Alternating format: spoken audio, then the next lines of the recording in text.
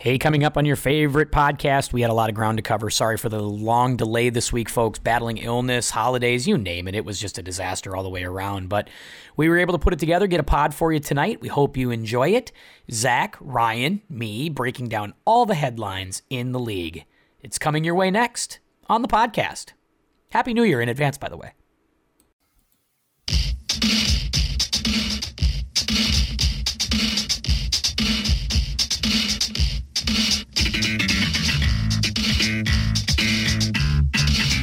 Go Bronco Country. Let's ride, baby.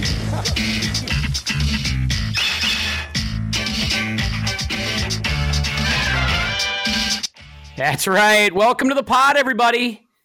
Good to have you here. I'm Tim.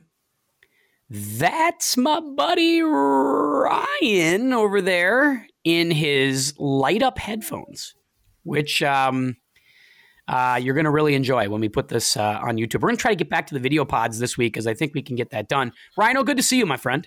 Good to be back. I know we're on a little bit of a delay this week, but it's all right. Yeah, we had a lot of stuff pop up. A lot of stuff. I mean, what are you going to do? Cowardly. Stop. Oh, come on. We're standing right here. If you've got something to say, tough guy. Both of you are avoiding me in Packers talk all week. This is absolute nonsense. And on the other side, of course, is the the very chesty Packer fan, the coach, Zach Nienaber. Coach, how are you? I'm doing well. I'm ready for another podcast and an enjoyable week here going into another biggest game of the year. Yeah, you've been basically playing playoff football for the last 3 weeks. So here you are, ready to play yet another one, which we will get to that conversation in just a moment, because it is Packer Viking week here on the pod as well. We get 2 of these a year. We had 1 in week 1, and here we are again, and long way from there, but we'll get to that in a little while because that'll be a big part of our pod, especially on the back end of this pod tonight. Want to apologize for the delay, as we know, because obviously the holiday weekend rolled around on Saturday, Sunday, and obviously it was a great weekend of football, and we were hoping to get right to it on Monday, but Ryan's computer needed a massive upgrade, is what I was told. That it was on its last legs, is what I was told. Not last legs. So what had happened was I needed to upgrade my motherboard and processor because I couldn't upgrade to Windows 11. So I had to basically reconstruct the entire thing. And on top of it, wake up, Zach. We're back. We're back on the pod. It's okay. And I caught the worst Christmas cold, I think, that I've ever caught. Like, it was just what a disaster for the last couple of days. I'm bouncing back. I feel better. Still a little congested, but yeah, that blows. But of course, when you're in a house with 20 people and you're, arm to arm basically in this living room with this dice game gift exchange business, do you guys do any of that by any chance? But there you are, arm in arm with people, rolling the same dice, touching everything, and before you know it, I got a goddamn cold. So it is what it is. No dice game for us. I think we do dice game around Easter time in our family. Oh, well, there you go. A little game. We something for the kids. I like that. We used to do a dice game. We don't do it anymore. Everybody brings food, and we might play some games and stuff just for fun. But this year we've got all the babies. We've got like 8 babies at my parents' house, so it's just been about gifts for kids and managing the chaos. So. I did win in my dice roll. I did win a High Noon watermelon. The hard vodka seltzer or whatever the hell that is. So that was tasty, fancy. Very tasty. Yeah, I know. That was very nice. I was very happy with that. We played some games on Festivus with one group of families, and then if you won your particular event, you got to go over and pick from like the prize wall. Ooh. And it had a variety of prizes, but some of them had coal, and of course I picked a piece of coal. So good call. Yep. That was the feats of strength part of Festivus, yep, right? Was that kind of very nice? Nice job, guys. So this pod, instead of it being kind of a review, it's going to feel a little bit more like a preview of what's happening this week. But also, there were some big headlines in the news here over the last 3 days that I wanted to get to a few of those, and also talk a little bit about the offseason as we start to look ahead. As obviously some teams are already looking ahead based on the headlines we saw this week. Let's start with the most recent one, the one that happened yesterday. Derek Carr, Josh McDaniels announced Jared Stidham is going to start for the remainder of the season. Derek Carr sits, and not only sits, but is not even activated, won't be in uniform, has no intention of seeing the field for the remainder of the season, which basically, ostensibly, for all intents and purposes, ends his time as a Las Vegas Raider. You got to feel like he will be on a different team next year. Zach, I'll start with you. Since you are not the Carr supporter in the room, I want to hear kind of your thoughts when you heard this. Maybe think about what Vegas is thinking about with this move. Just kind of give me your thoughts. Well, it's clear that this is about money, right? They're worried that he gets hurt because if he can't, there's a physical like 3 days after the end of the season, and if he doesn't pass that physical, it guarantees his next season, which is like $40 million, right? And they've decided they don't want to deal with that. I saw some reports yesterday that the decision came from above. This isn't a coaching decision. This isn't a GM decision. This is an ownership decision. Which I think is a little surprising to some. But again, right, I mean, if you're... I've beat this drum over and over. I would not pay him $40 million. Certainly not. I know that's kind of the going price right now at quarterback, but it seems foolish. The real question for me becomes now, where does Davante Adams sit in all this? And where does Josh Jacobs sit? Jacobs was pretty, now a couple of times, not just after the game against Pittsburgh Saturday night, but yesterday as well, was pretty, seemed like disheartened, kind of downtrodden by the whole experience as well. I think he's out regardless. Oh. Somebody's going to pay him the money, probably more than he's worth. We know how that goes. But the Adams thing is interesting because there was an interview yesterday where he's sitting in his locker and he really talked about, I'm at a point in my career where I want to do some great things and put up some all-time numbers. And he basically said I wasn't willing to go a couple years without Aaron there, right? Referring back to Rodgers. He didn't know that Rodgers was going to be there and that was part of this. Well, now the guy he left for, his college friend is not going to be there either. And they don't have a clear idea for next year. That's where we go to you, Ryan. That's an interesting thought. So Zach takes us to that spot. Your thoughts on this, and then maybe think about what Zach Perry brought in here with the Davante side of this as well. Well, I think that, ultimately the Raiders are going to have to make a decision about whether or not they think that this roster can compete without these guys. If they're not competitive, Adams isn't going to want to stick around. First and foremost, this is a guy who is when he's healthy, when he's in a decent offense, he's one of the best wide receivers in football. He's got his money. If a team that wants to take on that contract is going to be getting a player that has shown that he can still play when the ball can get to him. The problem is that we've seen that for whole halves of football and sometimes for whole games in Vegas, they will just not throw him the ball. So if he can go somewhere where he's going to be a featured piece of an offense, he's going to be worth the money you're paying him. The problem is that in Vegas, you're not going to have a quarterback next year unless you end up taking someone in the draft. You don't have a defense. You really don't have much of an offensive line. Your running game is about to go kaput because you're going to lose your best back to free agency.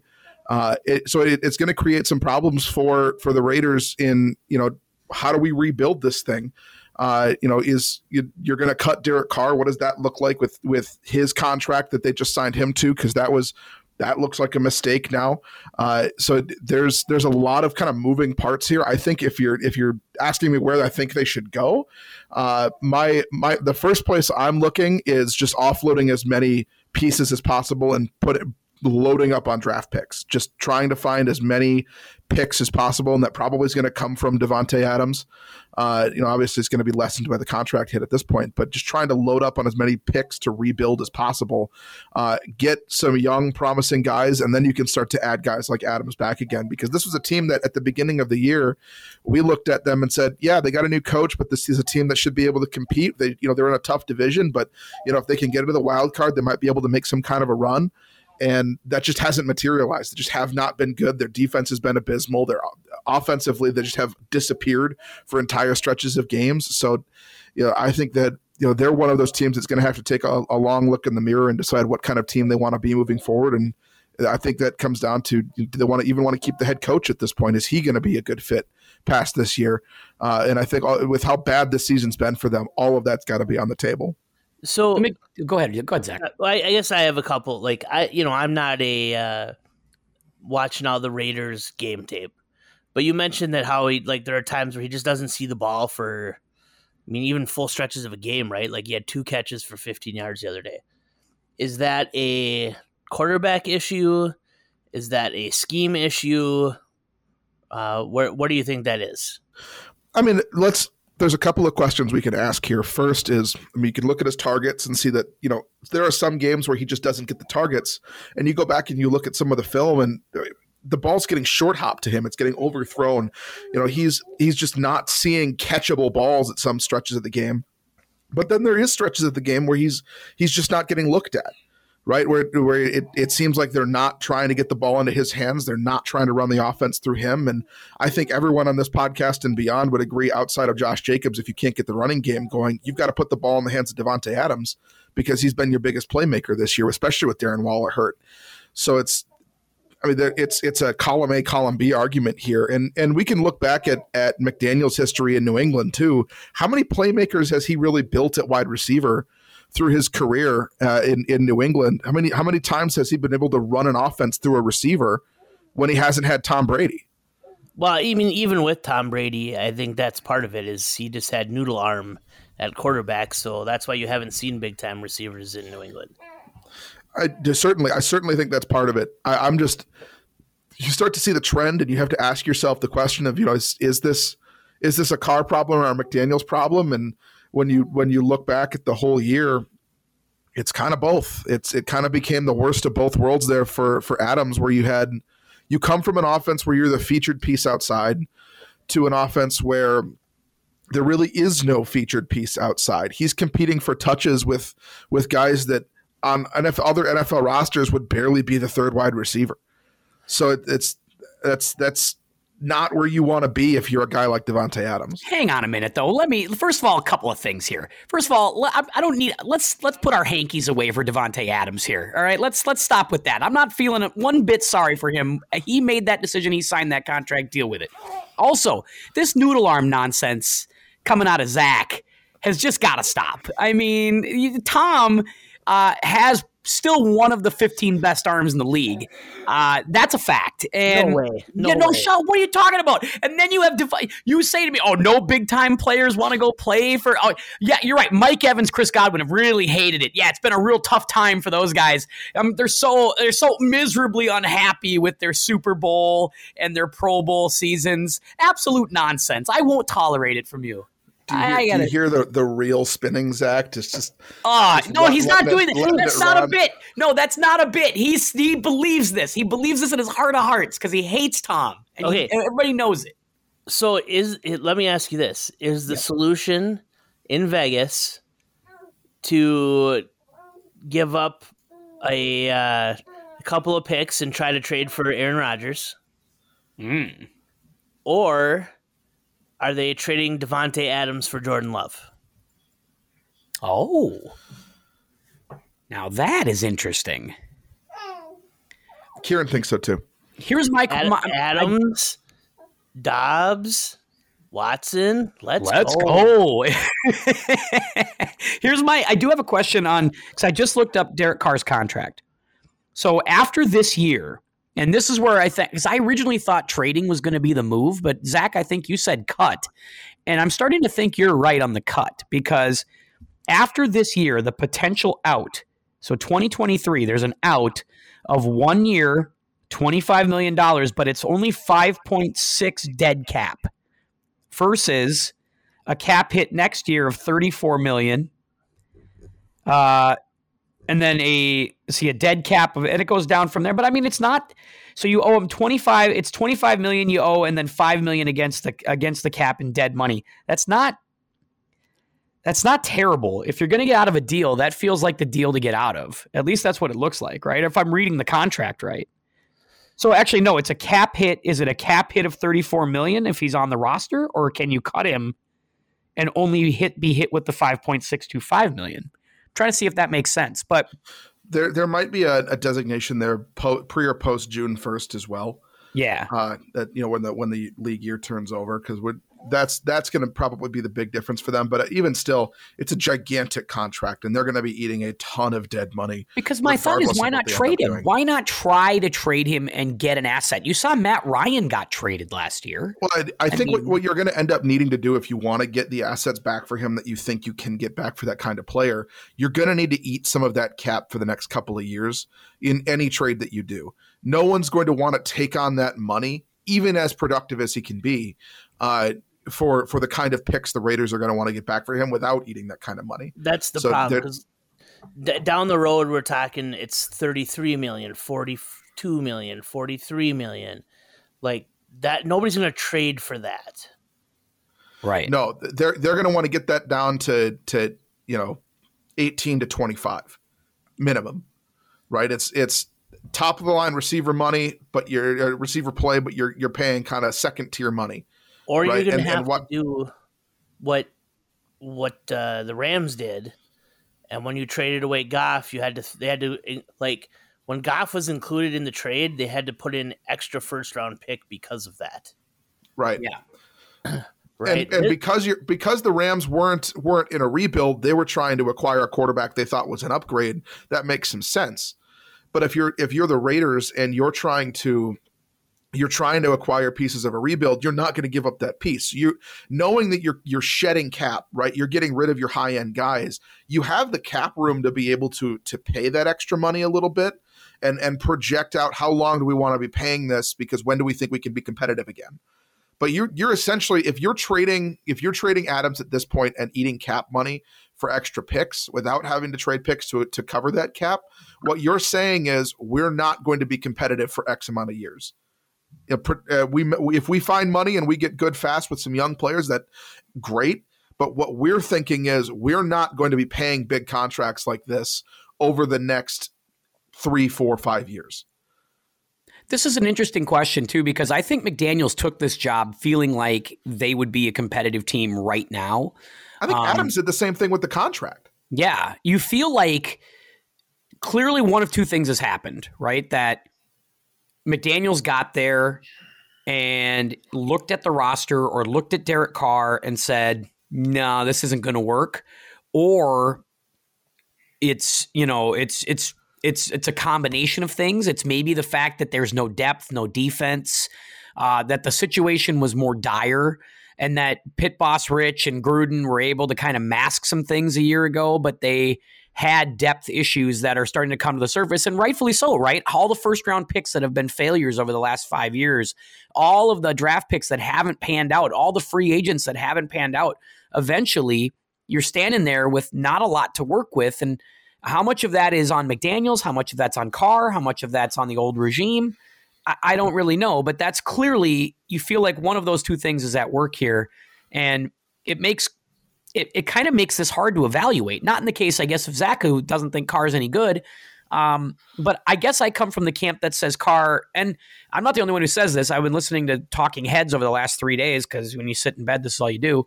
And there are guys out there like Colin Cowherd, or not that you care about what he says, but a lot of NFL Network guys too, who say like when Carr's right, he's a top 12 guy in the league, and that there's a lot of teams that would want a top 12 guy right now.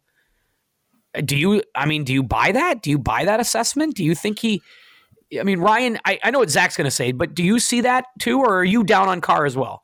I think that right now, if I had to take my pick right now, there are only a handful of places that I think he would be a successful quarterback. I think that his confidence is shot.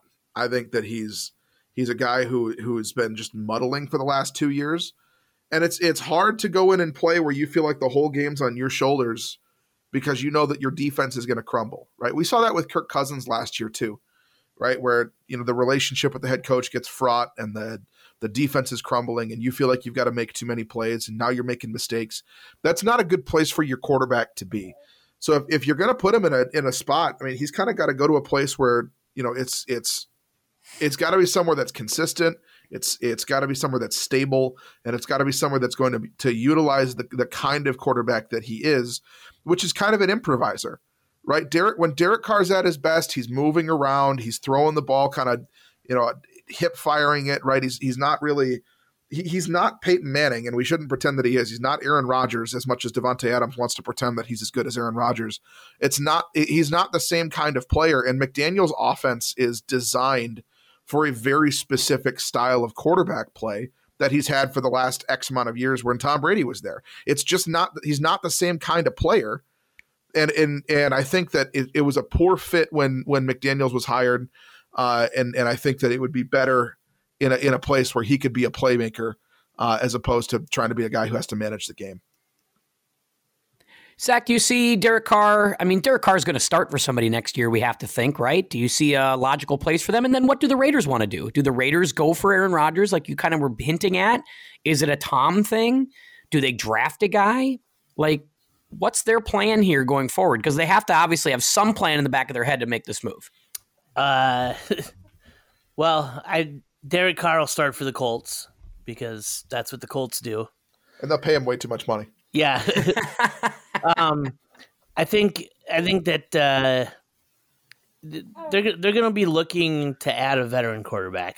They're in a spot where the draft is not really going to present them one of those top guys, I don't think. That goes against Ryan's idea, though, of blowing it up, trading all the places and getting all the picks and all that, because you can't bring a vet in for that, though, can you? I mean, you may end up in a situation where you're seeing a guy like Jarrett Stidham there for a couple of years while you kind of try to find the guy. We've seen teams like this out in the quarterback wilderness for a long time, right? Where that they're just you hold on to a guy and you don't pay him very much, but maybe he's a guy who can just kind of manage the game, and you hope that you can build something around him, and then you plug in a young quarterback when you have an opportunity to get one. I just don't know that you're ever going to get the opportunity to do that. I mean, the thing is right now where they're sitting is they're kind of one of these bubble teams where you're not bad enough for it to really help you get better, but you're not good enough to justify keeping everything together. Right. And we saw the Vikings there for a decade, right? Where they were just not good enough to be a playoff, deep run kind of team, but they also weren't bad enough to be getting first, second, third overall picks. And the Raiders right now are a team that defensively, you'd want one of those picks, right? You're in such a bad place defensively. Yeah, they really really on the back end, and since the departure of a guy like Khalil Mack, and they could pretend Max Crosby's this kind of guy, but really since the departure of Khalil Mack, they haven't had anybody, right, on defense that was like a stud. And this season really hinged on 3 games, don't you think, Ryan? Like, it really became like, and Zach, hopefully we'll get Zach back here in just a second. We lost him here, but hopefully we'll get him right back. But you feel like it hinged on 3 games, right? I think of the Arizona game. Oh, little Kieran's going to join the pod instead. That's fine. That's perfect. Yeah. The Arizona game where they're up 20, they gacked that game away. Yep. The Baker Mayfield game, Baker's been in town 6 minutes. They gacked that game away. They've got a lead in Jacksonville. They gacked that game away. They lose to Jeff Saturday. So now I'm on 4 games. This is actually going to be 5. They lose to Jeff Saturday. And Jeff Saturday's on 4 days of preparation, a coach that wasn't even in the building, a 29-year-old offensive coordinator who's never called plays before. I mean, all signs were pointing that had to be a W for the Raiders. It wasn't. And then last Saturday in Pittsburgh. Now, granted, there was all the Franco Harris memorial stuff, which was legitimate. I'm not trying to downplay that. But they were up in that game. But they were winning that game, and they should have won it. And all they had to do was hold down Kenny Pickett. Hold down Kenny Pickett in a snow game and couldn't do it. So when you start to go back and you see this, you're like, there's 5 games that they really should have won. And how that changes your season is unbelievable. More specifically, though, if you look just at Arizona, the 20-point game and the Baker Mayfield game, and last Saturday, that's 3 games. I mean, you flip it, they're 9-6 versus 6-9. It's amazing how things can change on just like those small things. Right. So we'll see where they go from here. I'm excited to find out. Yeah, I don't want to make this Raiders talk, but it's like, I mean, this is a team that has the talent to be good, but they don't have the talent or the coaching to be great. Right? And you're in a division where, other than Denver this year, and we thought, we thought they were going to be better this year. We're going to get to them here in a second. Yeah, it's going to be AFC West talk here for a couple minutes. But, both of these teams, Denver and Vegas, were teams that we were talking about. Like the AFC West, we were talking about that as maybe the best division in football this offseason. Yeah, or over Pod certainly thought so. Right, and suddenly you've got the Raiders who look like they're on the cusp of a huge rebuild. Denver, I don't think, is quite there because I think Denver has significantly more talent. Denver's in big trouble, I think. Huge trouble. Like, don't you think?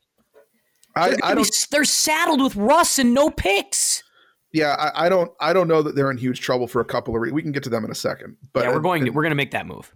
Yeah, I don't think that they're as much of a problem. I'll finish with the Raiders just real quick. All right. Because I know my friend Chris is going to listen to this. He's a huge Raiders guy. So I'll just say this. The Raiders have to rebuild. The window for them feels like it's shut, and it was maybe really never open to begin with. We all thought it would open at some point, and it just never did. It just never materialized. They were looking in a mirror, and they thought it was a window. And that was Derek Carr, right? Derek Carr. Unfortunately, the quarterback does blame, while they get all the credit, they take all the blame here too. And I don't know if it's that fair, but that's how it goes. All right. Well, we're still waiting on Zach. He says he'll be back in a minute. I heard from him here just now, so hopefully we'll get him in a second. But first. And there is just like that. I put the Batman sounder up, and there's Zach. He's back, just like that. Just in time for us to move to the next segment on the Broncos. The Denver Broncos pop up. Ryan says, let me see if I can get Zach up and running and get him in the groove here. He's not quite there yet, but we'll see. I don't have him recording yet, so I will take 1 second. We'll rejoin this conversation. 1 second.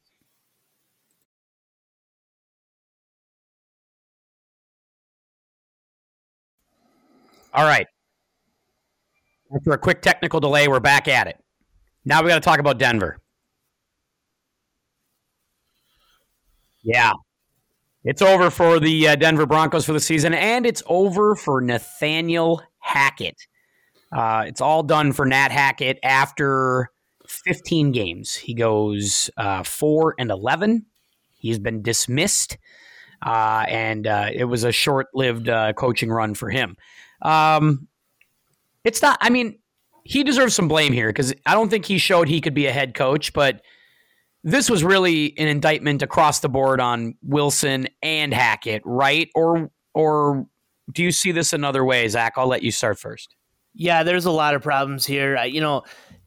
Hackett, I think, lost this job not because of the record, but really the way everything went on that final game, right? You had what a disaster. Guys getting in arguments on the sidelines. You had a scrum after the game. And I think just too many of those things led to, we got to do this now. Yeah. Yeah, I totally agree. And the problem here is I think we just were ready to touch on this, Ryan. But the problem here is they can't move Russ. You can't cut him. You can't trade him. There's nowhere to go here. He has to be the quarterback next season, no matter what. And he seems to be at the center of all the problems, not just the coach. I mean, I'll get back to the coach in a second, but Russ was at the center of every single one of these issues for them all season long. The fans hate him. Seems like his teammates don't like him, but they're stuck with him. Yeah, I think that, this is going to be an off season where Russell Wilson is going to kind of have to. He's going to have to do some PR work, I think, to put it nicely. You come in with the expectations that he had, and you look at the seasons that he was successful in Seattle, and we touched on this before. But what made him successful in Seattle is when he had a running game and when he had a defense. And I think Denver's got a decent defense, but they don't have much of a running game. And there's no play action. There's none of that. And he's just not been good when the game's been on his shoulders. Now, I think part of that is I don't think Nathaniel Hackett runs a great offensive system, and it's easy to mask the warts in that system when you've got Aaron Rodgers playing quarterback and it's not really your system that's being run, and you're just kind of letting Aaron run the show up in Green Bay, and you get a job in Denver and come down and it shows that you were just a guy on the Green Bay staff, and Rodgers may have liked you, but you're not the guy that was running the show in Green Bay. And I think that if you're Denver, what you need to find a guy who can come in and run your scheme, run a decent scheme, and knows how to coach an offense and run the show, and kind of let Russ do his thing on the field without having to be what we know as Russell Wilson in Denver now. And then you have to have a defensive coach who can continue to grow that defense and get their young talent kind of growing into the system there, because they do have a really good defense. They have a talented defense. They get after defensive coordinator. He's a young hot candidate. A lot of people really like him. For sure. Now, I know he was the head coach there, but it makes some sense if he's going to go with Sean Payton that Vic Fangio would come back, and you could talk about a Fangio defense with Sean Payton at head coach. But then you got a whole lot of personalities in one room. And that we've seen that can blow up too. And the D coordinator they have right now might be better than Vic Fangio. So I wouldn't rule out that guy, but I do agree with you on this. And Zach, I'll bring you in for that. The veteran coach, right? You can't hire another offensive coordinator, can you? I mean, don't you need to pursue either a Sean Payton or a Frank Reich? I know he just recently got fired, but you need to pursue an offensive veteran head coach for this job right now, don't you? I think they have to go veteran as well. Frank Reich's an interesting name. I don't think Sean Payton would be interested. What's there to entice him? Jerry Jeudy.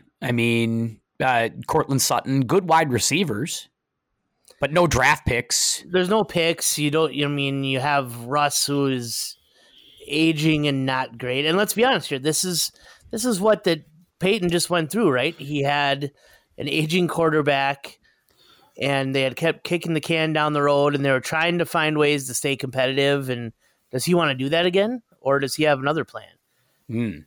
There's two names that I would throw out there if it's not Sean Payton for me.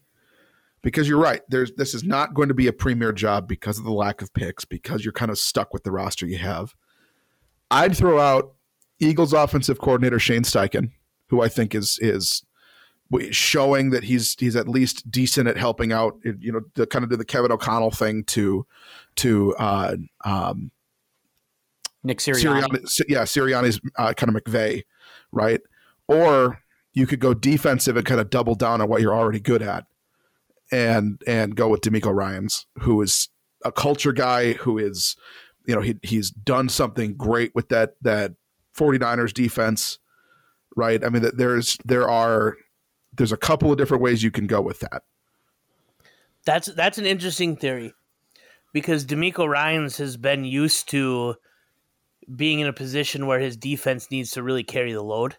And he might be able to pick up a couple of these guys and then make right. I mean, he might be able to put an offensive coordinator in there that will protect the ball, that'll let Russ, hand it off a lot, but then hit a couple and play really good defense. I mean, maybe that's the way they should go. That's a good theory that I hadn't thought of. That actually, I do like that one too. And I was thinking you need a veteran head coach, and I'm going to stand by that first. I think you definitely got to call Sean Payton and be told no. I think it's not about money. The Walmart guys who bought that place, the Walton Penner Group, they will have no problems, I think, spending what they need to spend to bring in a head coach. I think they got to be told no by Payton first. But if I am going to hire a guy with no head coaching experience, it's going to be DeMeco Ryans before it's Shane Steichen. That's just me, because Ryans at least has done now this for a couple of years. He's built some equity as a D coordinator. Yeah, he's been a D coordinator for 2-3 years? I mean, how long has Saleh been out? Saleh's been out 2 years in New York. And so I think DeMeco makes a lot of sense here.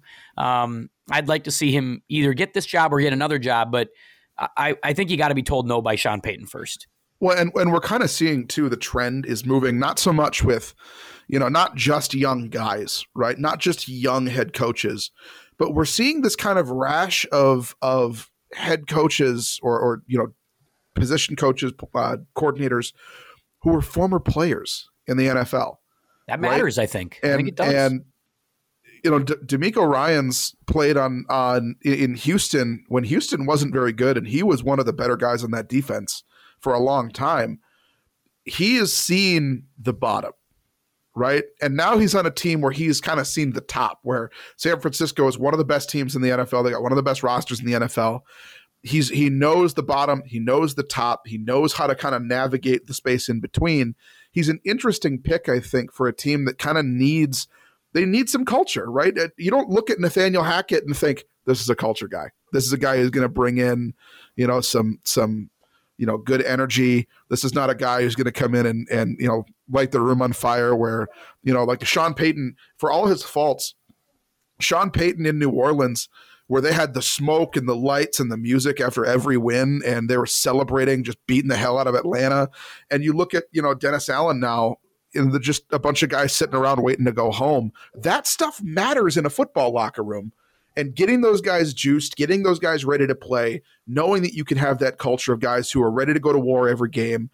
DeMeco Ryans understands that, and he understands what it takes in the NFL. And we see that with Dan Campbell. We see it with Kevin O'Connell. These guys who have been in NFL locker rooms as players know the kind of culture that wins.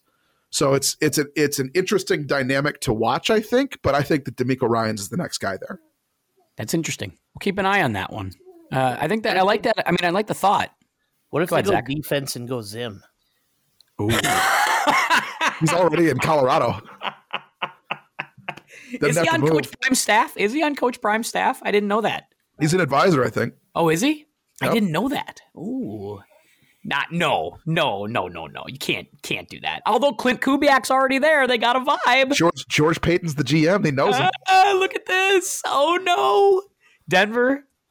It would only be fitting. It would only be fitting. I'll tell you that. That would be too delicious. God, how much would Zimmer hate Russell Wilson? Oh God, he'd hate his guts. He would hate his guts. Although he likes the idea of winning 13 to 10 games, so it'd be perfect for him. I mean, it'd be ideal. That's true. No offense. Just take away all the offense. Defense. That's all it is. That's all people want to watch. That's it. No doubt about it. Right. Yeah, Kieran agrees. I know. I hear him back there. Oh my God. So I'm fascinated to watch Denver the rest of the year. Obviously, the blowout is what kind of led to that, but I'm curious to see how that plays itself out. The one thing that they do need to close this thought is the head coach has to be strong enough to go to Russell Wilson and say, hey, the office that the previous organization promised you? Yeah, that's out. Yeah, you don't get an office anymore. And you don't get your own personal locker room anymore. That's out. Now you have to dress with everybody else on the team. Sorry, that's how this goes. And no extra parking spots on game day. You got to park where everybody else parks. I'm sorry, you're just one of the guys going forward. And that's that. You need a coach strong enough to do that. I don't want to take a hard left turn here, but I think we got to start calling this Daxember. Stop just it. For the picks, just so that the discount picks he's throwing tonight. I mean, this is that he is falling apart in December, except for last week. I thought he played well last week. He has just not played well. Outside of the Eagles game, he has not played well this month. But what is the score right now? Can I get a score update? 10-6 at half. Oof, Jesus. Yeah, Dallas, listen, like that's half the roster is a high school roster tonight. Like seriously, half the Titans aren't playing. He's got 2 picks and a fumble at halftime. They need to win that game by 20 points. They were 12.5-point favorites heading in. They still may. And they still may. They're a better second half. McCarthy, he likes to really make those adjustments and move the chess pieces at the half. He'll be all right. I have no doubt about that. All right, guys. I wanted to chat with you a little bit while we have our final segment before we get to predictions. There are a lot of free agent quarterbacks this offseason. I don't know if you guys looked at the list. I'm going to run through the list of free agent quarterbacks. Now, they're not all good, right? They're not all good. Some of them are bad. And there's even more than this, but I wanted to add the guys who are kind of starters right now and add some fringe guys. Let me know if any of these guys do anything for you and what would you pay to get them? Tom, Baker Mayfield, Sam Darnold, Jimmy G, Teddy, Danny Dimes, Mike White, Taylor Heineke, Lamar Jackson, Case Keenum, Jacoby Brissett, Geno Smith, Andy Dalton, Gardner Minshew, Joe Flacco. Basically, all these guys I mentioned have started games this year, with the exception of Mason Rudolph's on this list too, and Case Keenum I don't think has actually started a game this year. But everybody else on this list has started a game or two this year. That's a lot. That's a lot of guys who have been playing and starting. Teddy's starting this weekend for Miami.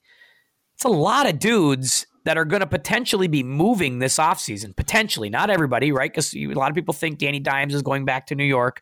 But when you hear those names, anybody stick out? Zach, what do you think?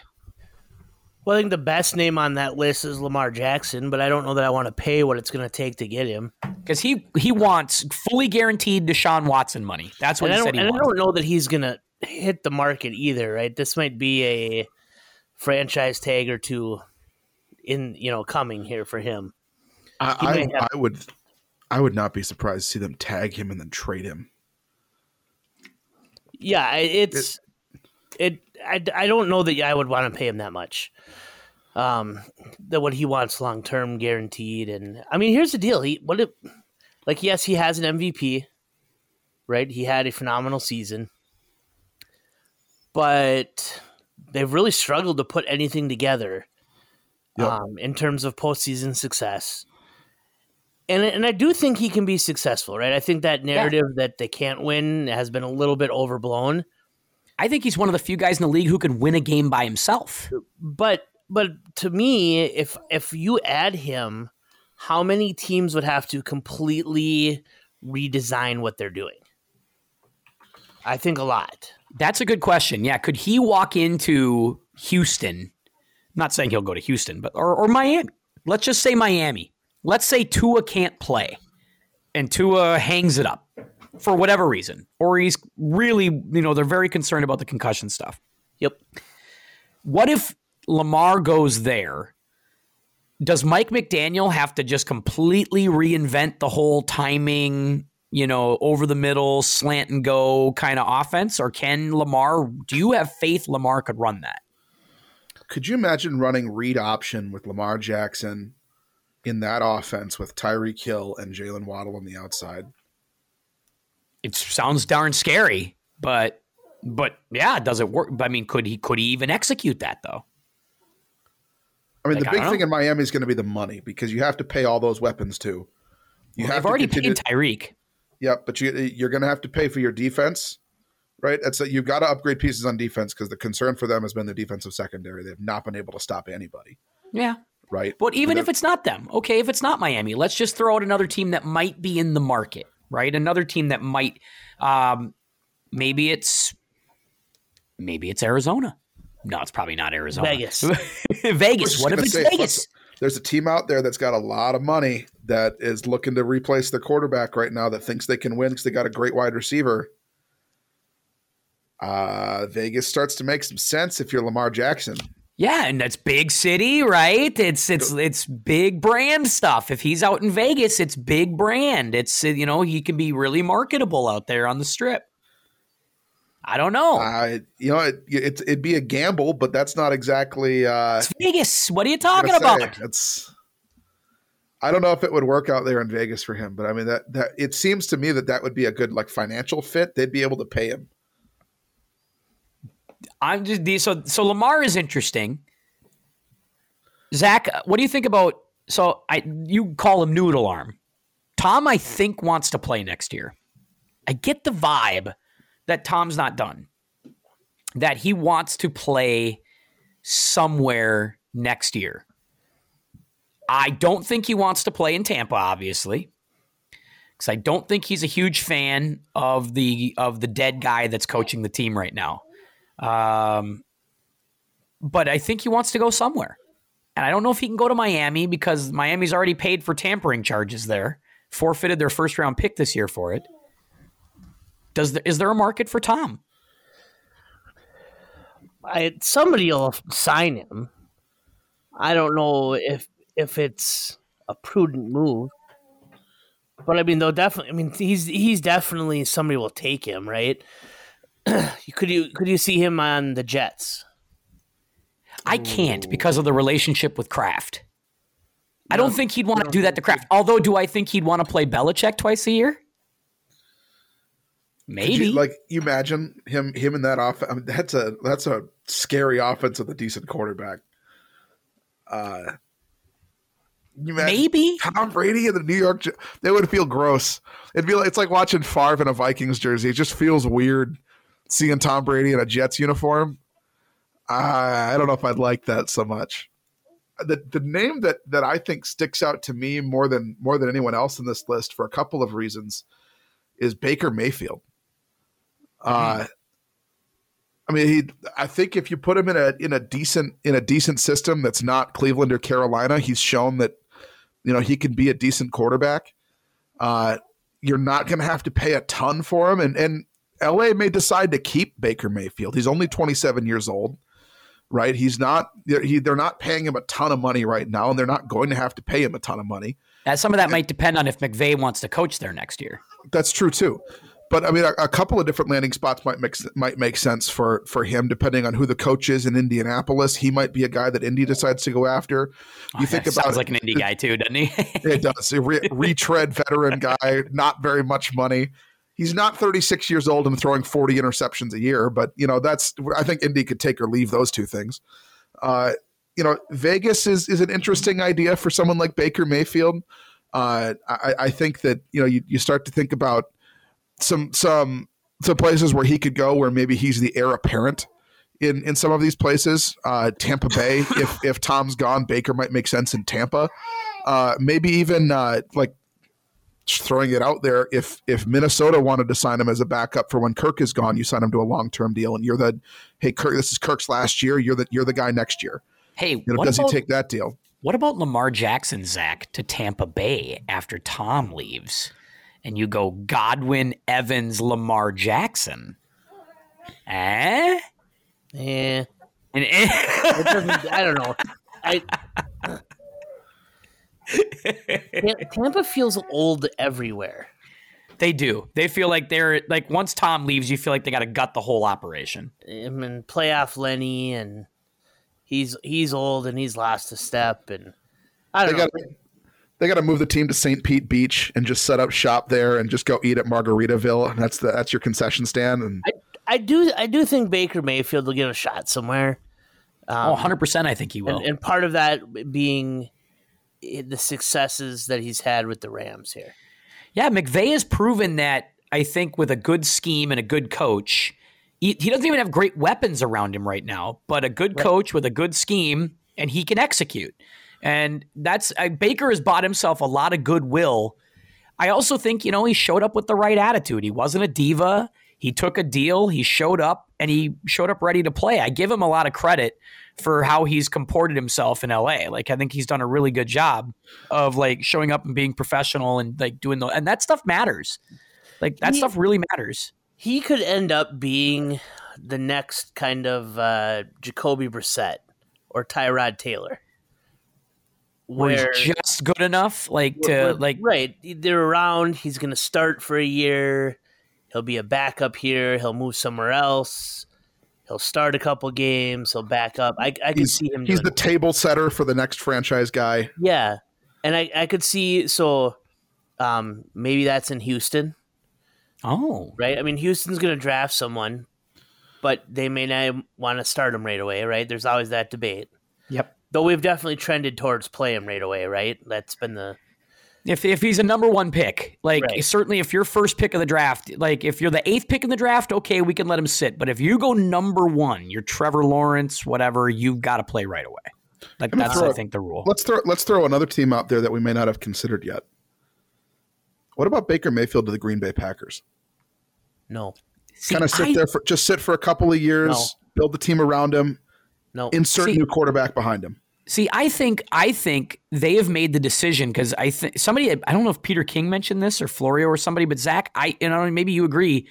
Do you think that they made the decision on Rodgers like weeks ago, and that's why they didn't go to Jordan Love?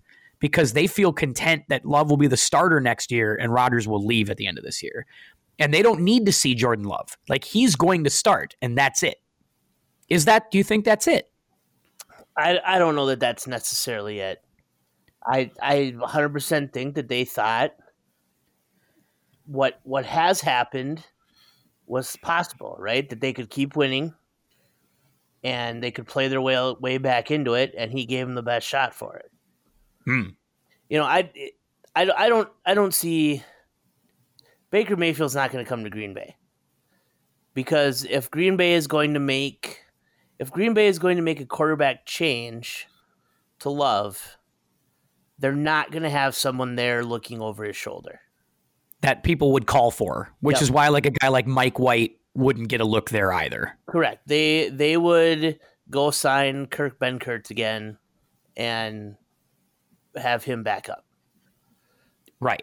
I think that's true. And if they're going to stay with Rodgers, then they're not going to invest money in the backup quarterback.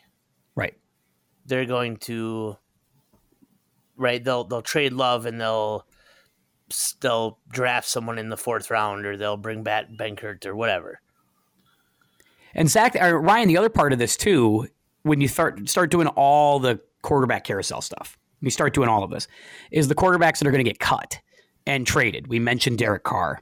I think Zach Wilson's going to get moved in the offseason. Somebody's going to get him. And I've actually said this to you a couple of times. I've yet to get you to really commit to it, but I'm going to do it again. Vikings trade for Zach Wilson, 5th round pick. Who says no? I think right now, if I had to pick right now, I'd say the Vikings say no to that. I think that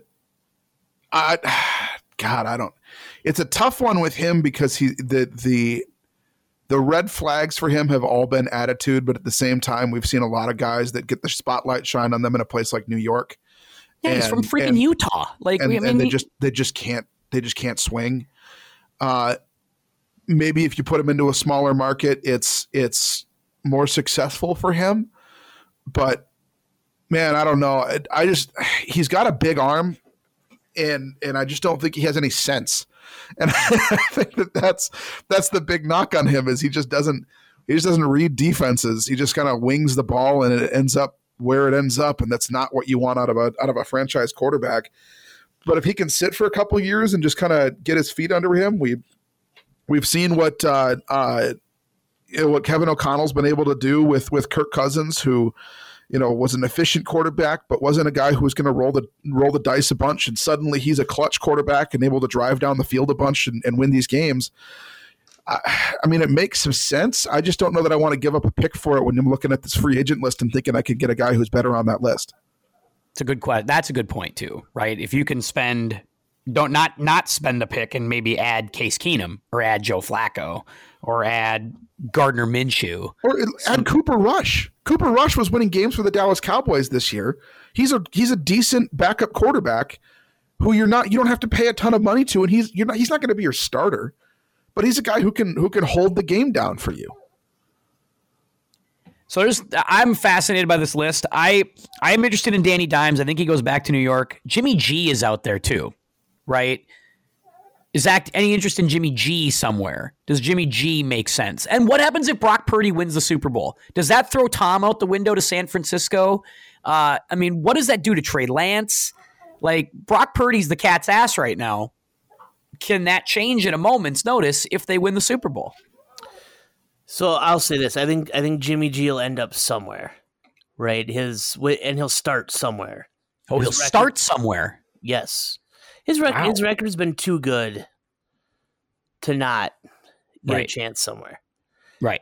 Unless he, and I can't imagine him doing it, but unless he decided to go somewhere and back up someone that's really good, I can't see him not starting somewhere.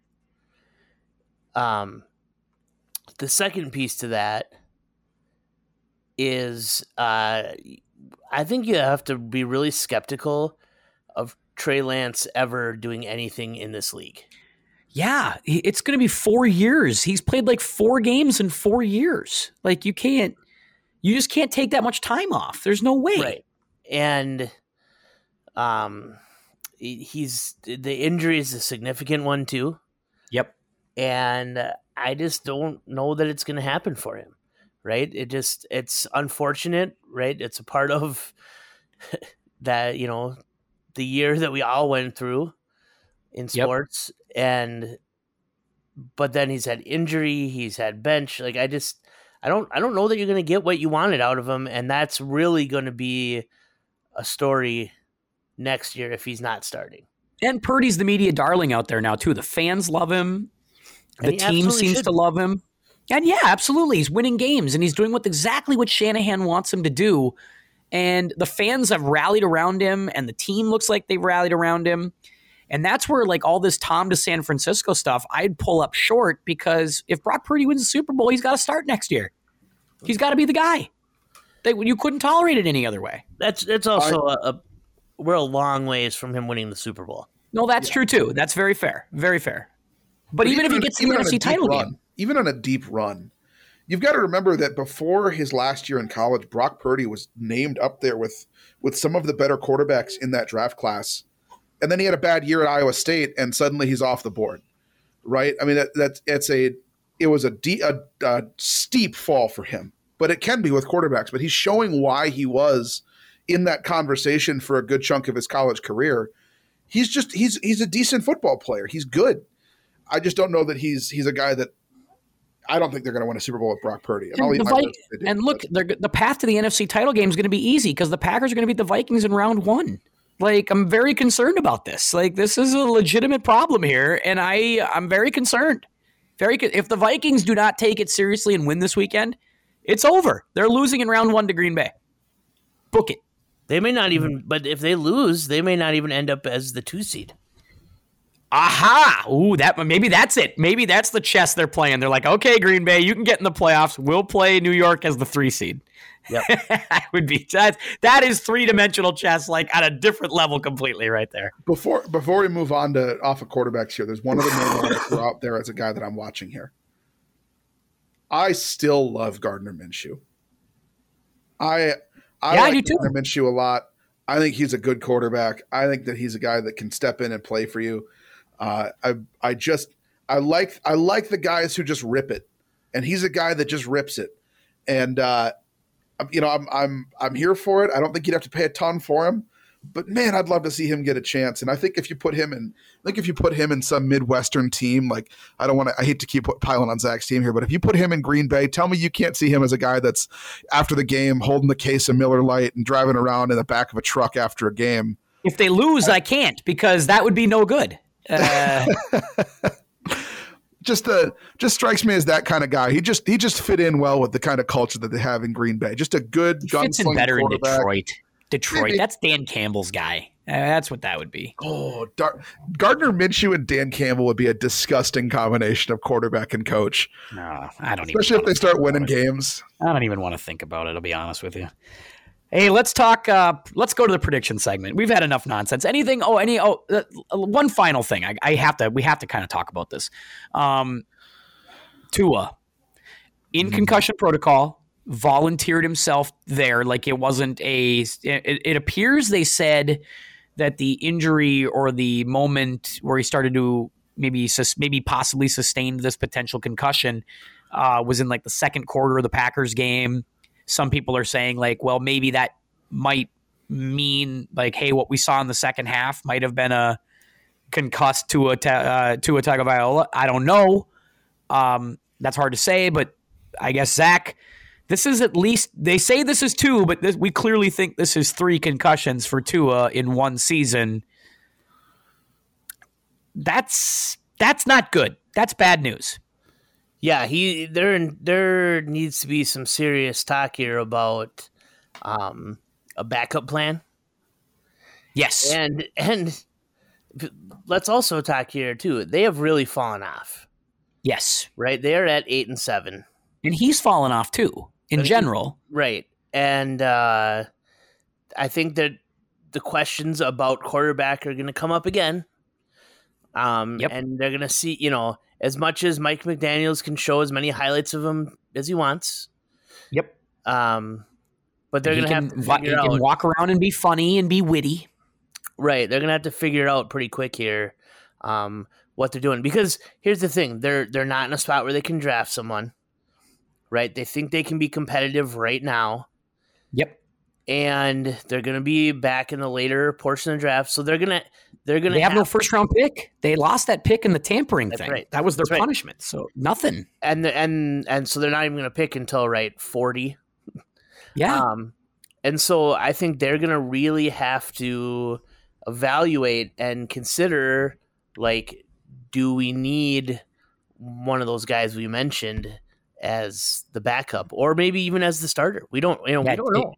They can't. They can keep Teddy as the back. I mean, you can't count on Teddy next year to be your guy. I mean, obviously, we know that that's not an option. Teddy's a good backup, but he also has concussion issues. Yeah, he sure does. I mean, so I don't know. And the problem here too is you have the reason why you were able to pay Tyreek Hill, and the reason why you were able to go get some of the guys that you were able to go get was because Tua was on a rookie deal, and now you might have to pay a premium at that position, which you do have to pay Jalen Waddle in 3 years or 2 years. You're going to have to pay, some of these other pieces. How does that come together as well? I think that's something we need to see. Now, obviously, they're not going to. I don't think they want to cut bait here on Tua. I don't think they do, but I think Tua might have to cut bait on Tua. 3 concussions in a year is a lot. That's a lot for your brain to withstand. And I don't know. And I'm not a neurosurgeon. I'm not anybody like that. I don't know enough. But I just think you can't take many more hits to your squash and function as an adult, right? I mean, I get very concerned when you start to see those types of things. I know you just mentioned paying Waddle too, and I just want to mention this, and maybe we can talk about this next week or on a different podcast. But the question that I have is, you have the receiver market being what it is, right? Obviously, Justin Jefferson's just going to get a bananas contract next year, right? Just bananas. It's going to be insane the money he gets. But you look around and you see the level of talent that's running around at wide receiver. At what point does the market come down because teams look around and say, you know what? You're not Justin Jefferson, but I can take 3 guys and get Justin Jefferson's production out of you for half the money. At what point do we start looking at teams trying to moneyball their receiver situation because of the level of talent we're seeing at the position? I'm sure that'll probably have to happen because you can't have everything. It's just like we say in fantasy football in the auction draft, right? You can have anything you want. You just can't have everything you want. And you have to decide, do you have Patrick Mahomes or don't you? And that's what the Chiefs did. They said, we got Patrick Mahomes and we'll get somebody else to replace Tyreek Hill. And they did. I think the other part of that you need to really consider is that the cap is going to keep going up. Yeah. Yep. Right? We just got another huge NFL ticket deal. Yeah. How many of us are moving to YouTube TV next year? That'd be me. That would be me. Yeah. It's a huge deal for them. Way cheaper than Sling. Yeah. So I think that's something that you really need to think about as well, is that, and I have to reflect on that too with the quarterback stuff. When I keep talking about not paying quarterbacks. Yeah. Right. Paying $25 million isn't that bad, all things considered. But right. 8 is still a lot less than 25. That is very true. Very true. Ryan, do you think the Tua thing ends? I mean, how about this? Maybe a quick answer from both guys. Does Tua play next year? Yeah. I mean, I think yes. Until we hear otherwise, you have to anticipate that he's playing. But like I said, I think you need to start thinking about what your plan is if he can't. Because if he next can't, question. Yeah. Go ahead. And you think you have this team that's ready to go, right? It's malpractice to not have a backup plan. I think if you're Miami, you have to make a serious run at Lamar Jackson.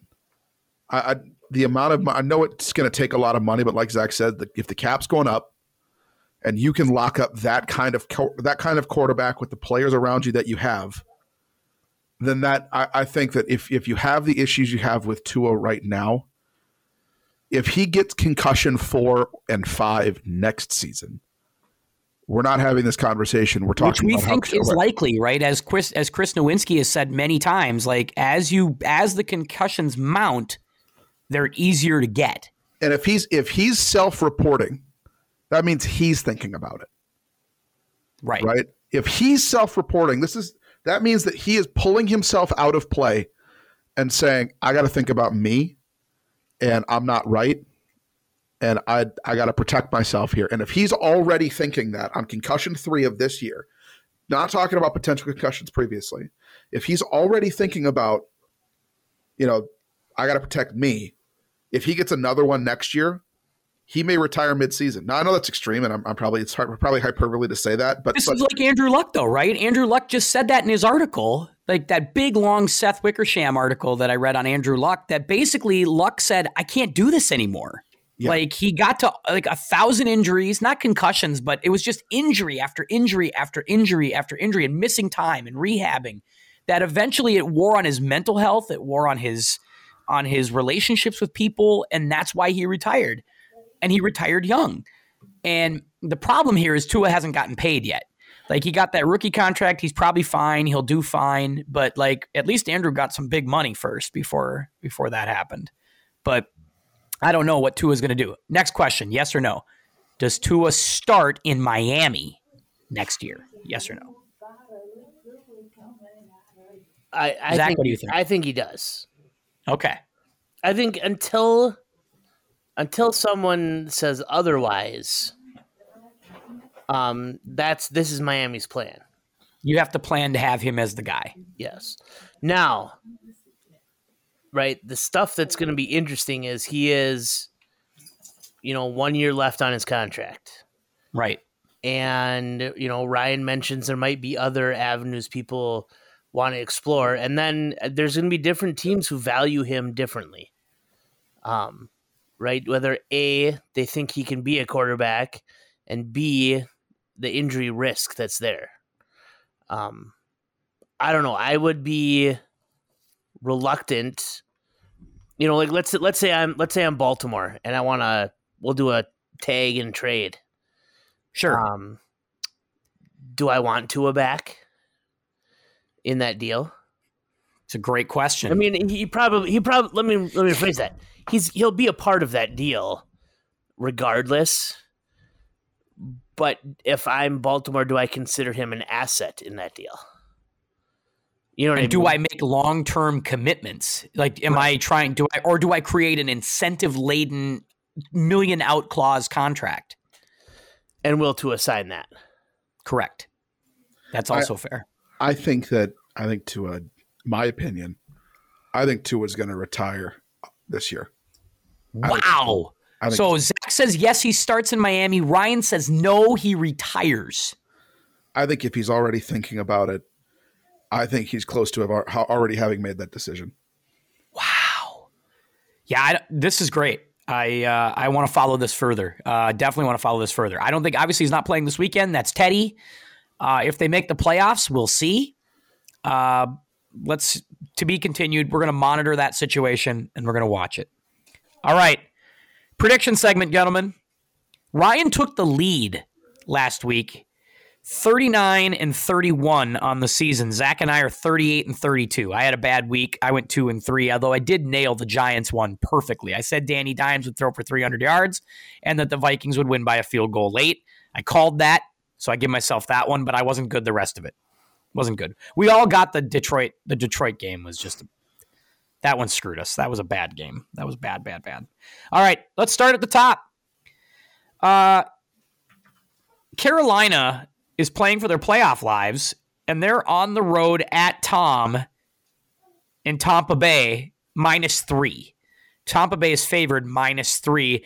I don't know how you can watch last Sunday's game on Christmas night against Arizona and have any confidence in what Tampa's doing. But there they are, 3-point favorites. We're losing, Ryan, so I'm going to start with Zach first. Go ahead. Yeah, sure. I'm going to go with Tampa Bay. It seems weird to sit here and look at Tampa Bay and say they have probably the better coach, the better quarterback, and the better defense. I think they've got all three, right? But I don't know that they win that quarterback or coach conversation with many teams. So I'll go Tampa Bay. I can't bet against Tom right now. As much as I like to call him a noodle arm and get you going about him, when it comes to my pocketbook, I will back him. Tom's going to play hero ball here. I definitely agree with you. I think Tom wins this game. It's not going to be pretty because Tom can't seem to get it going until like the fourth quarter, but he can summon it for like 2 or 3 drives a game. And if the defense can hang around, they can win it. And I think Tampa wins this game, not by a lot. Might be your classic 17-14 kind of game. Pretty ugly, nasty, but one that they can win. Give me Tampa to win and cover. Ryan.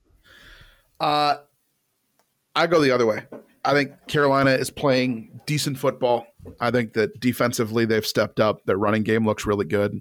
This is a momentum pick for me. I'm going to take Carolina to win this game. We just talked Miami. Miami is at New England in a game that both teams have to have. It's a loser leaves town, basically.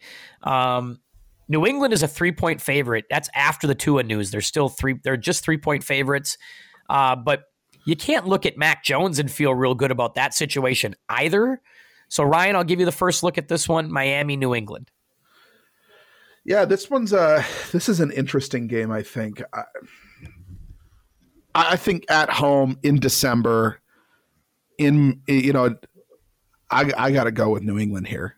I think speed gets negated in the cold. I don't think that a backup quarterback going into New England is going to be super successful. I'm going to take the Patriots here. Yeah, I think I'm also going to lean with Bill being able to do enough defensively to give Teddy problems, and so I will take New England. I think that loss to Green Bay was a real deflator, just in general. I think that was a tough loss to take, considering they were winning that game, for a fair amount of it, right? Didn't they have a 20-10 lead in the third quarter? I'm trying to remember off the top of my head here, Zach. Oh, no, it was 20-10 late in the half, and they allowed Green Bay to get a field goal on a fumble late, made it 20-13, and I thought that really swung the momentum of the game because they had the ball and they were moving, and they thought, man, if you could score here, get up 23-10, 27-10, that might be curtains for Green Bay. Instead, it goes back the other way. They lose it. Tua's really bad in the second half. But I also think the Tua news serves as an emotional letdown as well here. So I'm with y'all. I think New England wins this game. They figure it out, especially the Mac Jones. Although Mac's got to be better. Mac Jones has been such a weird guy to watch the last few weeks. He's becoming the dirtiest player in the game, according to some NFL people, which is silly talk. But I get it. But I'll give me New England to win this game. All right. The one we've been watching. And I know we'll take an extra minute on this one. The Minnesota Vikings are on the road at the Green Bay Packers, the frozen tundra of Lambeau Field, which thank God it wasn't last Saturday or last Sunday when it was minus 30 out there with wind chills. It's actually half decent. 30-some degrees sounds like the kickoff temp. It's a far cry from Zach and Ryan's voyage out to Lambeau Field last year. This game matters, and it's not going to be as cold. And Green Bay is playing playoff football, winning a couple games in a row now. They're on a run. Ryan? As much as I would love to sit here and talk shit about Green Bay, they're playing well. Do we have an update on the Christian Watson injury? Do we know how he's doing? Let's talk to the owner, Zach. He did not practice yesterday. And Aaron didn't practice today, I don't think, as well. But I think it's precautionary stuff. I think that's precautionary stuff. It sounds like he did not practice today, but they're talking that he may not practice all week and still play. Was what they said at the press conference today. Okay. Yeah, it's tough, but I think I'm going to go. Man, you just can't bet against Minnesota this year. They just seem to find a way every week. Can't bet against Minnesota. I'm going to go with the Vikings. Take the Vikings. I will Minnesota take to Green win Bay. and cover. I will take Green Bay. I feel like they're winning games right now, and they're not playing their best yet. They still That's true. haven't played their best game. And I continue to think that you're playing these coin flips, right, Zach? Like the Vikings have won. They've played in 11 one-possession games this year, 12 one-possession games this year, and they've won all of them. Which is, hey, again, we've said it 100 times on this pod. You do not have to apologize for winning these games. And I'm not asking them to. But the law of averages tells you that you cannot win all of these coin flip games all the time. Like eventually this is going to fall the other way. I expect this to be a close game. I don't think Green Bay can blow out the Vikings under any circumstances. But I also don't think the Vikings can blow out the Packers. And that means we're playing another one-score game. And what are the odds that the Vikings can win another one-score game and with playoff stress on the road in cold weather? I think that's the question, right? Yeah, I just think that Green Bay's been playing well right now, and Minnesota, we know what their flaws are, right? And they've Jeez, whose dog? Oh, that was Zach's dog. Yeah, Zach's right. I mean, you can't overstate how bad Minnesota's pass defense has been. I mean, Green Bay that's the strength of their team right now, right? I mean, Rodgers is this kind of short to mid-range passing game with a couple of deep shots a game. I don't trust Minnesota really to cover that. But what I think the bigger issue for me right now, if I'm thinking about this game, is, man, I don't know if I can trust Green Bay's defense to contain the Vikings. That's fair right? too. It's very fair. Justin Jefferson is a man possessed right he now. He doesn't appear to be guardable right now. I agree with you. Does not appear to be guardable. And the other thing to consider is this is a team that I know Indianapolis isn't good. You came back from 33 points down in the NFL, right? Yep. And you know they played a close game last week against a New York Giants team who I don't think we think is great, but they're a decent team. They're decent. They're not good. They're Danny decent. Dimes did throw for like 320 though, and Danny doesn't do that to anybody. Doesn't do that to anybody. It's the Vikings defense, right? It's not Danny Dimes. It's the Vikings defense, and we know what Aaron Rodgers can do against the Vikings. So it's. I'll take Green Bay. I'll take Green Bay to cover here. By the way, I think Green Bay covers this 3 points. So I think that means they have to win by more than a field goal, or at least a field goal to push this thing. I think Green Bay will win this game, though, because the Vikings have to lose a coin flip occasionally. Like they have to. And I almost think they should. This to me feels like a game that's going to come down to a Kirk Cousins final drive, does the magic run out this game kind of thing where, you know, Green Bay's up 4. Can Kirk get them in the end zone? I think that takes the pressure off if they lose too. Like, I mean, I feel like it's a pressure release valve to play in these one-score games. I mean, that's a lot of puckered buttholes out there, man. That's a lot of stress. That's a lot of high leverage, high stress games that you're playing. There's an image for you on the sideline. TJ Hawkinson over there just scared to death. I mean, can you just imagine? I just don't know right now that Minnesota feels like they're out of anything ever. I mean, you just don't get the feeling they ever think they're going to lose a game. But I agree. I listen again. When you believe, and they're definitely living a charmed life, and I want to see that play out. But that's a game that it's going to be fascinating to watch this weekend. Again, I'll take Green Bay. Pittsburgh against Baltimore. The Steelers are somehow in this goddamn thing, which it's driving me nuts. They're 7-8.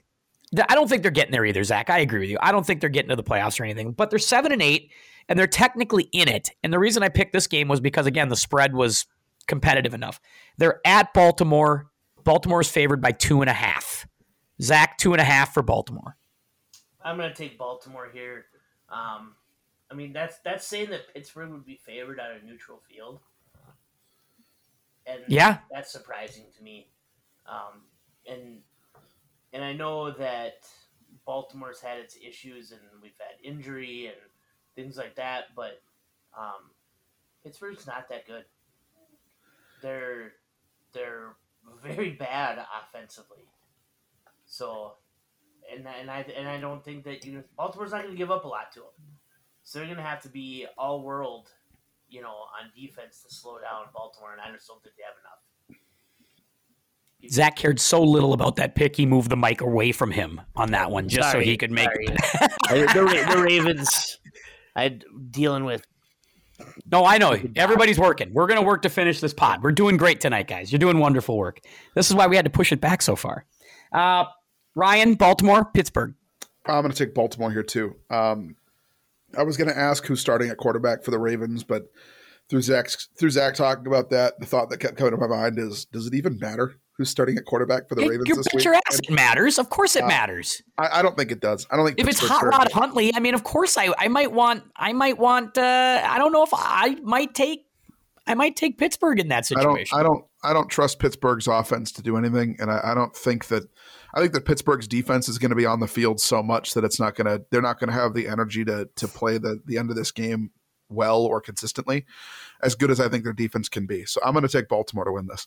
I'll throw a wrench in here. I'll take Pittsburgh. I think they either are going to win this game or they're going to lose by 1. It'll be a late Justin Tucker field goal to usurp the victory. I'll take like a 2019 kind of game. Give me Pittsburgh to cover that and maybe even win it. That would be spectacular. Last one, guys. Really the game of the week. A lot of shitty games this week, but this is the best one. Buffalo at Cincinnati. And there are some people who think the Bengals are the best team in the league right now. We'll find out soon enough. Buffalo's a 1.5-point road dog, or road favorite. I apologize. Home dog for the Bengals this week. 1.5 points. Buffalo, Cincinnati. Zach, I'll give you first shot. Ooh, so this is where I would typically let Ryan go first and take the opposite team. But since I am under the gun here, I think my inclination is to go with the Bills.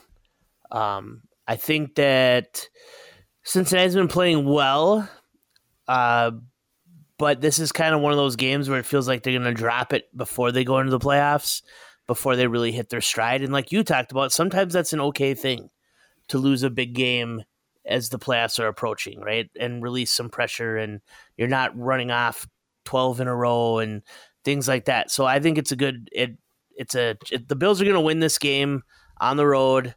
Cincinnati comes back down to earth a little bit, but they'll be just fine when they hit the playoffs here. Taking Buffalo. Ryan.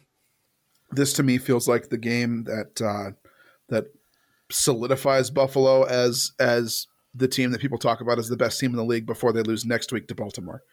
I'm gonna take the Bengals in this game. Taking Cincinnati to cover the 1.5 and win. It's basically a pick 'em. A 1.5 point game is nothing to it. I think the tough part here too is, like, if you're the Bills, if you lose this game, you're gonna see Cincinnati again right early in the playoffs. I agree. Right, the AFC, that bye is so important right now, not just because of the bye in the first round, but it's a better matchup in the second round. These teams are even the 6-7 seeds are going to have a chance at beating the 2s and 3s. So there's just so much on the line for Buffalo here. Yep. That even if Cincinnati wins it, they're still not moving into the 1 spot. Right? Kansas City would end up there. So I think that there's so much on the line here for Buffalo. They got to have this game. I'll take Buffalo as well. I agree with you on all of those things. I think Buffalo is and I've been saying all year, I really felt like Buffalo was one of the 2 or 3 best teams in the league. I think Josh Allen is one of the few guys in the league who can win a game by himself. Not that Joe Burrow can't, but I think if you need Josh Allen to run 15 yards, get a first down, he can do it. I don't think Joe can do that, but I think Josh Allen can, and it might come down to something like that in this game. So I think it's going to be a good game. Can't wait to see it. It's going to be a lot of fun. Give me Buffalo to win this game in a close one. And I think kind of a shootout. I think it might be one of these weird 34-31 kind of games where it's just both guys trading. Could be a really fun one to watch. All right. To the Eliminator. And every week it feels like it's coming back to us a little bit. Like, it does feel like things are coming back to us. We haven't eliminated Green Bay. And if Green Bay can somehow pull this off, Now the problem is Jacksonville is screwing us on the other side. Because if Jacksonville bumps out Tennessee, then I feel like we're screwed one way or the other on this one. But yeah, it's gonna come back. That's the tough one. This is okay. Interesting discussion this week, because I think we're gonna eliminate someone who's probably a game out of the playoffs, right now. Right. I think I could see us eliminating New Orleans. Yes. They're obviously only a game back, but there's 3 teams battling for that spot. And they play the Eagles this week. Yeah. I think the Jets and the Patriots are the options on the other side. And I don't know. What do you think? Does Miami? Do you think Miami, at least with the Tua stuff, has to at least be talked about? I am not willing to eliminate Miami right now, especially since they are in the right. They are a playoff team. They're in it, right? They're in it, right? If they lose to New England this week, I think I'd say Miami next week. But I just have a hard time eliminating anybody in the NFC South right now. I mean, it's the Saints. The Saints won last week. I mean, it's a tall order this week. Right? Who do the Jets play this week? Who do the Jets have? The Jets have the Seahawks in Seattle. Okay. Not great for them, obviously, but Seattle's defense is hot. And Mike White's back, so yep. And it's a gotta have it game. Both teams, really. I mean, you gotta have it. I think for me, I'm down to the Patriots or the Saints. But I could be talked into either or out of either. I have a hard time eliminating the NFC South though, because the Bucs are so bad and the Saints, it's a tall order, but if they can win this week, because it doesn't sound like Jalen Hurts is going to play this week again. But if the Saints, so let me help me with this one, because that can help me figure out with Carolina or with the Saints. If the Panthers win, does that mean the Panthers are in a tie with Tampa at that point, even if New Orleans were to win as well? I mean, does New Orleans have to leapfrog Carolina and Tampa to get there, or do they just need to leapfrog Tampa? So do you see what I mean? If Carolina wins this week and New Orleans can win this week, they're playing for the division title next week. So Tampa would be out. They could play themselves out with a loss. Right. Or at least in a spot where they're not controlling their own destiny next week. Well, if they lose this week and the Saints, if they lose this week and the Saints lose this week, then they need Carolina to lose next week against the Saints. But so there's still a lot that's got to happen for New Orleans, right? Well, if New Orleans wins this week, they control their own destiny. But right. New Orleans and Carolina both have to win out to take the division. Tampa doesn't have to win out to take the division. That's true. So Tampa's in the driver's seat, but if they lose to Carolina this week, then Carolina's in the driver's seat. And if Tampa wins, that's a wrap, right? If Tampa wins this week, that's a wrap. They're going to win so. That's it for the division. Okay, I believe so. Sorry, just to clarify here. If Tampa wins out, they win. And I know you mentioned, so New Orleans needs a Tampa loss at some point, even if New Orleans wins out. Because New Orleans plays the Panthers next week. Right. That's what I'm Tampa saying, right? Next week then, too. Who does Tampa have? Tampa has Atlanta. It's all division games next week. So they need at least one loss from Tampa. Yeah. So Carolina needs a Tampa loss for sure, but they can get that this week if they win. Well, hold on. Stop. Carolina plays Tampa this week. That's what I'm saying. Right. But when you're talking about New Orleans, New Orleans needs a Tampa loss as well. Yeah. So that's why they're cheering for Carolina this week, and they need to beat Philadelphia. Yeah. So you're running into the best team in the NFL, and you have to win, and you're praying for the Bucs to lose. So just so we're clear, if New Orleans goes 2-0, but Tampa wins this week against Carolina, Tampa still wins the division. Let me run my sim here. I just ran it. That's right. So I think New Orleans is out. That's our eliminator. Because I feel like there's a lot that has to happen. First, you have to beat a really good Philadelphia team with Gardner Minshew, who we've all agreed is good enough to win, right? We all think that that it's not bad with him at quarterback. Then they have to win next week against Carolina, who's pretty good. I don't see that happening. Like, I don't see that. I don't. So I'm with you. Let's eliminate New Orleans. Can we agree on that? Let's knock New Orleans out. The last thing I'll say on this before we finalize this. He's always got to get the last word.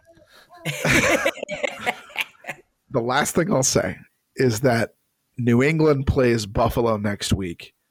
And even if they win this week, if they lose next week, they're out. Okay. Yes, but we don't know what the status will be for Buffalo. Buffalo may not have anything to play for. Maybe not, but they look like they're gonna be in a dogfight with Kansas City for the 1 seed because Kansas City's got Denver, Vegas. So, but I mean, what if Buffalo loses this week? I don't even know why. If Buffalo loses this week, they're gonna need help from Kansas City then to lose. Yeah. So that's why I just think the so many things have to happen for New Orleans, including them winning 2 games. Have they even won 2 games in a row all year? I don't know if they have. Yeah, they were in a fight with Cleveland last week. I mean, of course, it was shit. I give them credit. It was a gutsy win to go on the road in the cold and win a game like that. But I mean, it still wasn't like impressive or anything. Like you didn't walk out of there going, "Ooh, this Saints team is dangerous." It's not like Carolina, who was impressive beating Detroit. Like that was impressive. Zach's cheering something. That Dalton Schultz's second touchdown of the night. Oh, that's huge. Here's your $50 back, right? Well, there it is. No, not. Oh, is it your other league? Not in our league. That's for my national league. Oh, good for you, man. Yeah, that's right, because that's what's going to bankroll this podcast to the national level. That's where we're going. So going worldwide. Let's hit the power rankings. Power rankings. My power rankings remain unchanged. I've got Cincinnati at 5. I've shuffled mine up a little bit. For the 5 spot, we're gonna head to the NFC North, and I've Green Bay Packers are definitely the 5th best team.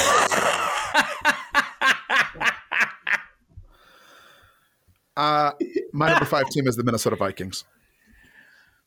Well, there it is. That'll be settled this weekend, Zach. That's all I have to say to that. Fuck. Jesus Christ. Anyway. They're playing well. Are playing well, but give me a break on that. All right, here we go. Number 4. People always used to say you don't want to face, Green Bay in January. You don't have to go to Green Bay in January. Yeah. False. You don't want Aaron Rodgers in your dome in January. That's what I don't want to. I don't want him. Don't want him in good, clean weather in January. Yeah, he terrifies me. I don't want him in a dome for a 3rd time against us in first round of the playoffs, Ryan. You know I don't want that. Ryan's like, he ain't scared. Love it. My 4 is San Francisco. Brock Purdy continues to impress me. They continue to win. Give me the 49ers at 4. Ryan? I am also going to take the San Francisco 49ers at 4. Wow, I feel like if I pick them, it would be kind of boring. No, if that's what you feel, then you get the 3rd pick. I'll give you the 3rd right away. Yeah, no, I think San Francisco's there at 4. The Brock Purdy stuff is amazing. It's amazing. It's fun. I love this story. It's so great. They're probably going to sweep their division again this year.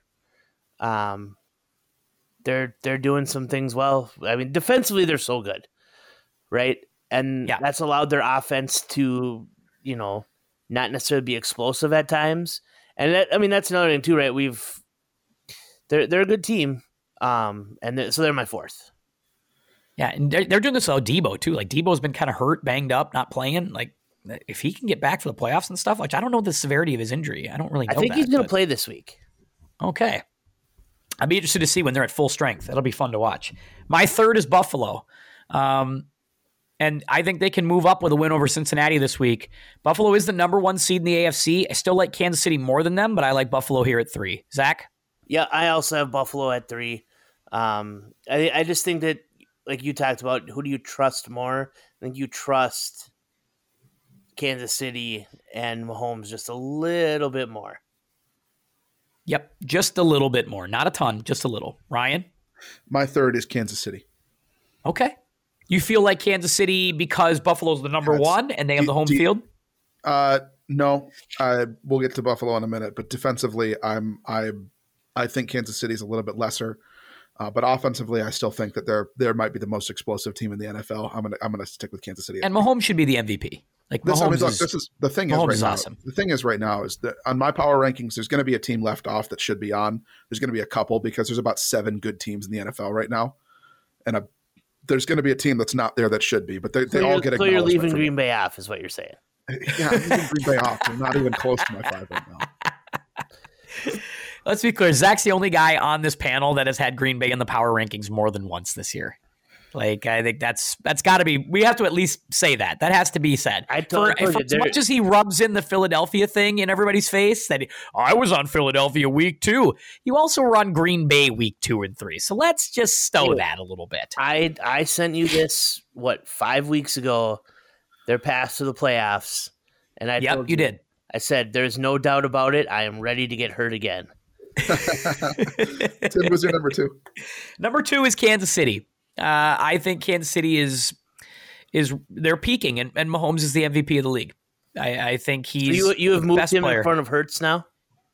Yeah, I have. I think it's just because Hurts getting hurt wasn't good, no pun intended there. But I just also think Mahomes just, there's a lot of games that he just sort of wills victories. Yeah, he makes some bad passes and does some silly things, but he also makes like 4 or 5 plays that are like, yeah, there's only like 2 guys in the league who can do that, like legitimately. And they have the best coach. I think Andy Reid right now is the best offensive mind in the league. And who's a veteran too. Like, he gets it. So give me him at 2. I think Burrow might be slightly ahead of him right now, just based on what they've done recently. In terms of my MVP vote, but my second team is also the Chiefs. Not to be redundant with you, Tim, but they're doing a lot of things well, and I think they if you have to go to Arrowhead in the playoffs, that's not a place you want to be. No, completely agree. Ryan, my second team is the Philadelphia Eagles. You lose a game, you get knocked, but they don't get knocked far. They're down 1 spot. I think there's one team that's better than them right now. I'm going to take Philly at number 2. Really, really good team. Still really solid. I like their defense a lot, but we're starting to see some cracks here. Just like I said earlier in the year, they show some cracks. They've got some injury issues. If they can get healthy, they're number 1. But I don't know if they're going to get healthy, so we'll see. Number 1 for me then, and I'm pretty confident I know where Ryan's going with this number 1, but I'm going to go with my number 1. It's going to be Philadelphia. The loss wasn't a bad loss, right? It's on the road at a good Dallas team. No shame in that with the backup quarterback, and it felt like it was a game they could have won too, just as easy, for the same price. So nothing hurt by that loss. You got to win this week though. Even with Gardner Minshew, you got to beat New Orleans. Got to do it. To stay number 1 in the rankings, you got to win this week. But I'll take Philadelphia this week to stay number 1. Zach, I'm assuming you too. Yeah, I think a lot of what you said is true, right? Heaven forbid they lose a game with their backup quarterback. A game that really doesn't mean a whole lot, right? I mean, they still have a game lead on the 1 seed. And so I think Philadelphia is the best team right now. And I think they're the team. I mean, I guess right now they're the team I would be most confident in putting into the Super Bowl. Which means, Ryan, number 1 is... You want to take a guess, Tim? I know you said you have an idea. I think you're going to go with the Cincinnati Bengals. That is absolutely correct with my MVP pick, Joe Burrow. This is... As much as I like to say that I don't think you can bet against the Minnesota Vikings right now, and you see how lucky that team is and just horseshoe up their ass. Cincinnati gets games done because they're that damn good. This is a team that is never out of the game. They've got offensive firepower. Their defense is starting to come around. We are starting to see why they were in the Super Bowl last year, and they look a little bit better than they did last year. Yeah, they do. That to me, you see growth in the quarterback from a guy who was already in the conversation of top 10 quarterbacks in the league. Yeah. At a wide receiver group that is absolutely coming into their own, that's playing really well, a running game that's finding its legs, an offensive line that's giving him time. I mean, this is a very, very, very good football team that is getting healthier, that is getting better, and that is dangerous. Ryan, do you have to work tonight? I do not have to work tonight. Oh, well, thank God, because I thought maybe you were drinking and then going to work. So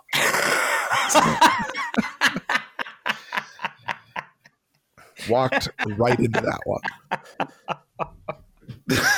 You set him up and I knock him down.